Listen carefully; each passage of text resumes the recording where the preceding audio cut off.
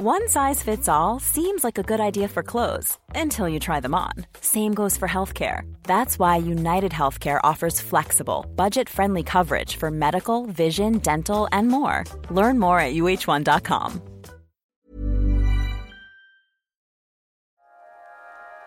This is Life and Art from FT Weekend. I'm Lila Raptopoulos. It is somehow still January, a month that can feel impossibly long, and also maybe relatedly, a month in which many of us are trying to set the tone for the rest of our years.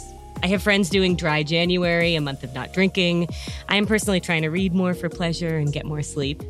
But I recently read a column by my colleague Tim Harford that made me think about how we approach self-improvement. He suggested that often what we're doing with resolutions is adding something good to our routines, like exercise, or subtracting something we perceive as bad, like processed food or screen time. But what if what we really need to do is just less overall? How do we talk ourselves into subtracting things that are good? Tim's beloved column in the FT is called The Undercover Economist. It explores the economic ideas behind the everyday. He's also written 10 books and has 2 podcasts, so he does a lot. And he's with me today from London. Tim, welcome. It's such a pleasure to have you. It's a pleasure to join you. I'm actually joining you from Oxford, but I guess from New York, it all seems the same to you. It all seems the same, and he's joining me today from Oxford. So you wrote this column on subtracting stuff. It was inspired by a very popular book from last year, Subtract by Lady Klotz. And the illustration for the column is just this big, menacing delete key, like the one on your keyboard. The most important key, right? It sure is. But the first thing you tell us is that subtracting actually does not come naturally to us. Can you tell me a little bit about that? Yeah. The way you described your resolutions is, I think, pretty common. Let's get rid of bad stuff and we'll do more good stuff. And so I think what's missing from there, obviously there are loads of resolutions that say, I'm going to eat less bad food, for example. I'm going to stop smoking. But not many resolutions, I'm going to stop doing something that is worth doing, that does add something to my life, but I'll stop doing it because you can't do it everything and there's only 24 hours in the day. Right. And I think we have a bit of a blind spot for that sort of subtraction. And that's certainly what Lady Klotz, his book and his research suggests.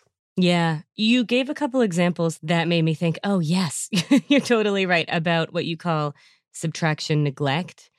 Yeah. The idea originally came to him when he was playing with Lego with his son, and they had this uneven bridge.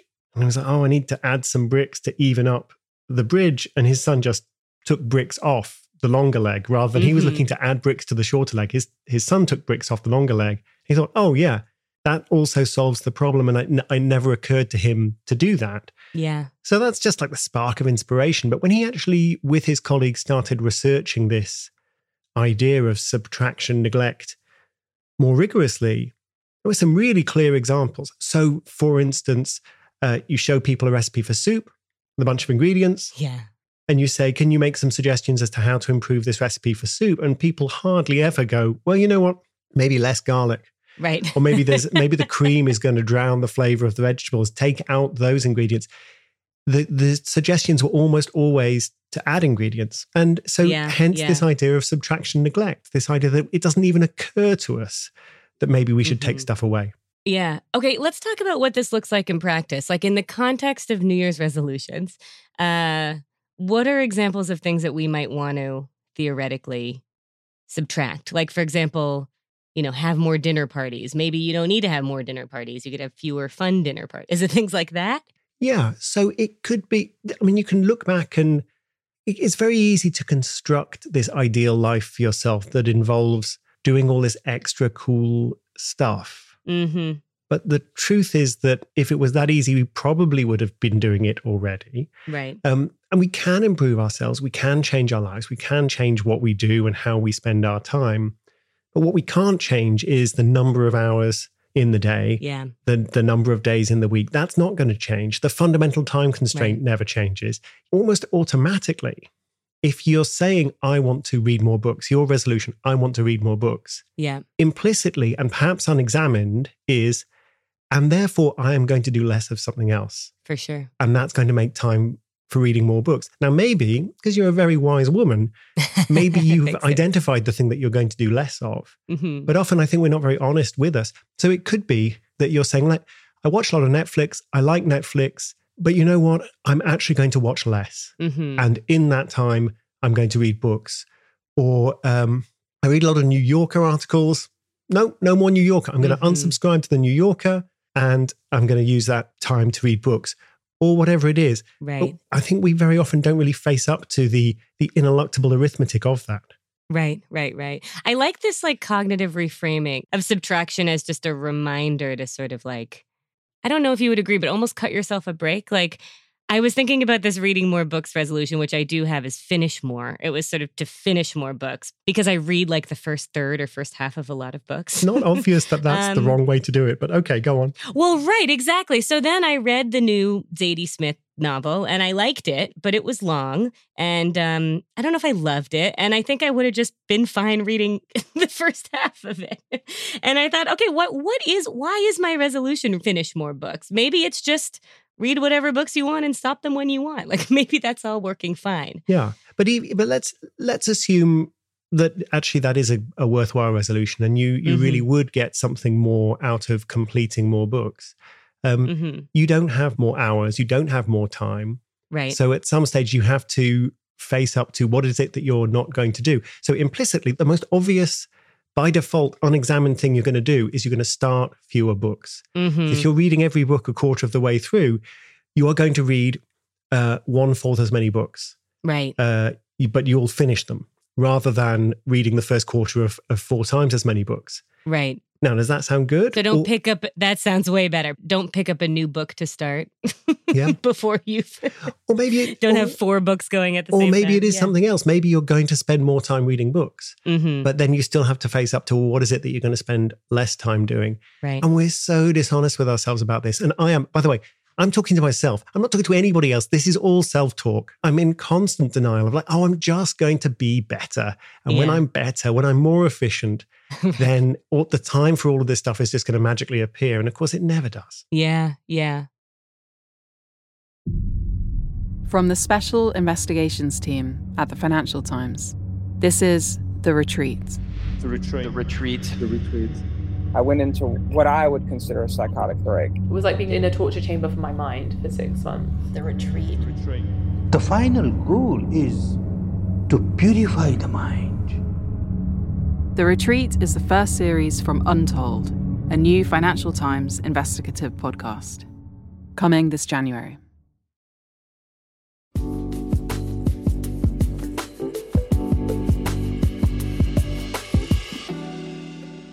So one of the things that I really loved most about your piece is that you were very honest about how you struggled to actually, like you're saying, like you struggled to actually put this into practice, that it's not, it's a great idea, but sometimes intuitively it's hard to know what you can cut.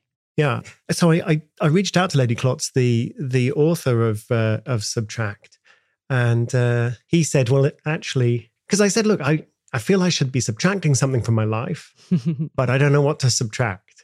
I'm in this kind of fierce denial. I make a list of all the stuff I committed to do. I'm like, no, I'm going to do all of it. I'm going to keep kickboxing. I'm going to go to the gym. I want to swim, and I'm trying to teach myself Tai Chi, and I'm trying to improve my piano. And yes, I'm going to be a better husband. I'm going to be a better dad.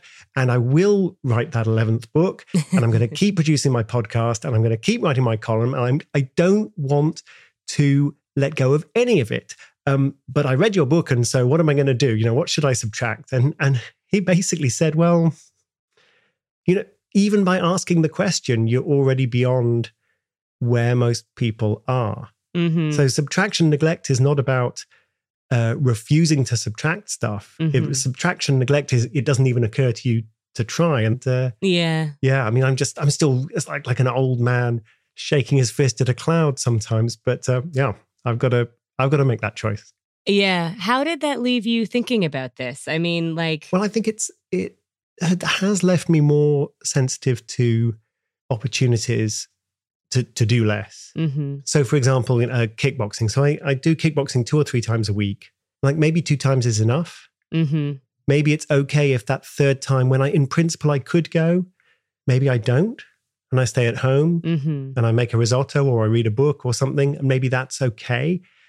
So there is some marginal shifting of the ground there. Yeah. And I'm talking to myself and saying, you don't need to keep pushing yourself every single time. It's not weakness of will or laziness if you don't go. Maybe it, in fact, is carving out more space to do something else that you want to do. But I mean, I'm pretty stubborn, to be honest.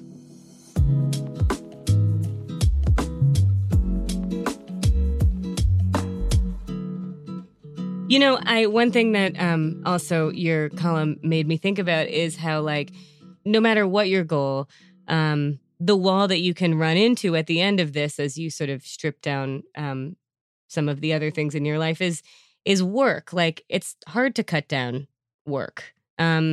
A lot of us have been able to cut down our commutes a little bit after COVID. That's good. But then simultaneously, on the other side of that, there's all this discourse right now, and there's all these books right now about how it's sort of untenable that we're expected to be so productive and work so much, and we're all racing toward burnout. And it leaves me kind of wondering what is to be done here. Like, how do we balance these things? It's not easy. And you do wonder. So it's true that the shock of COVID did save, a lot of commuting time. But at the same time, it blurred the boundaries even more than they were already blurred. And they were already blurred between leisure and work. And this sort of constant possibility of checking your email, checking Slack, messaging your boss, doing a little bit of kind of productive leisure time. That, I think, really exploded during COVID time.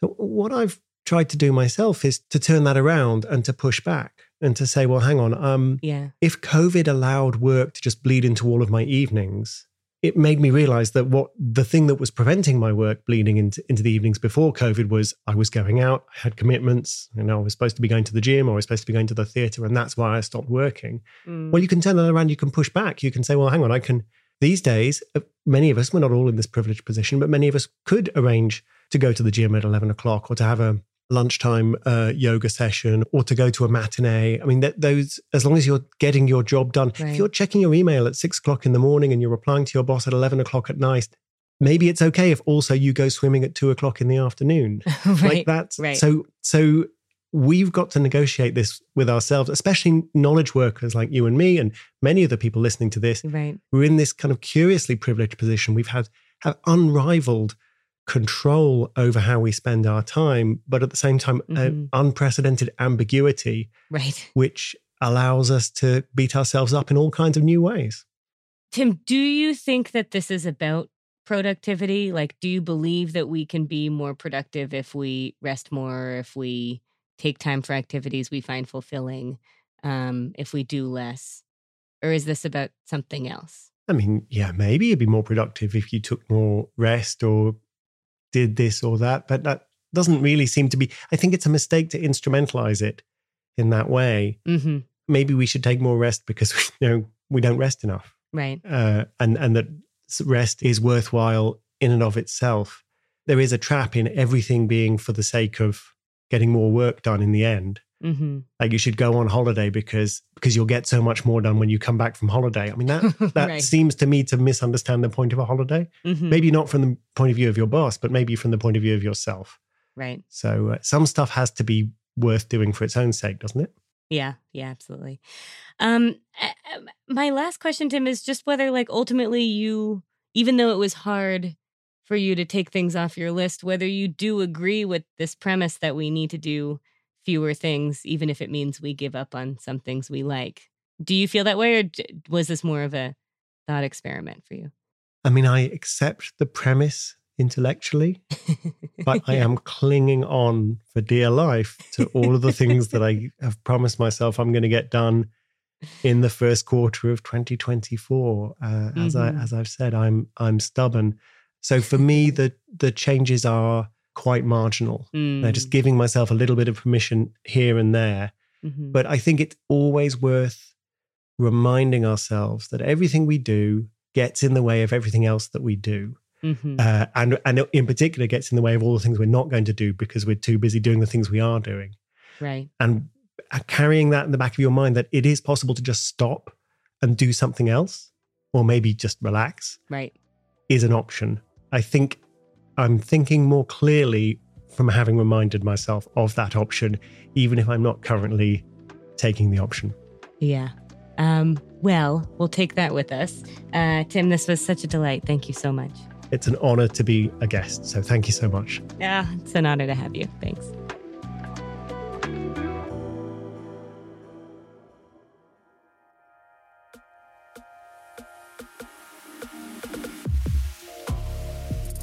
That's the show. Thank you for listening to Life and Art from FT Weekend.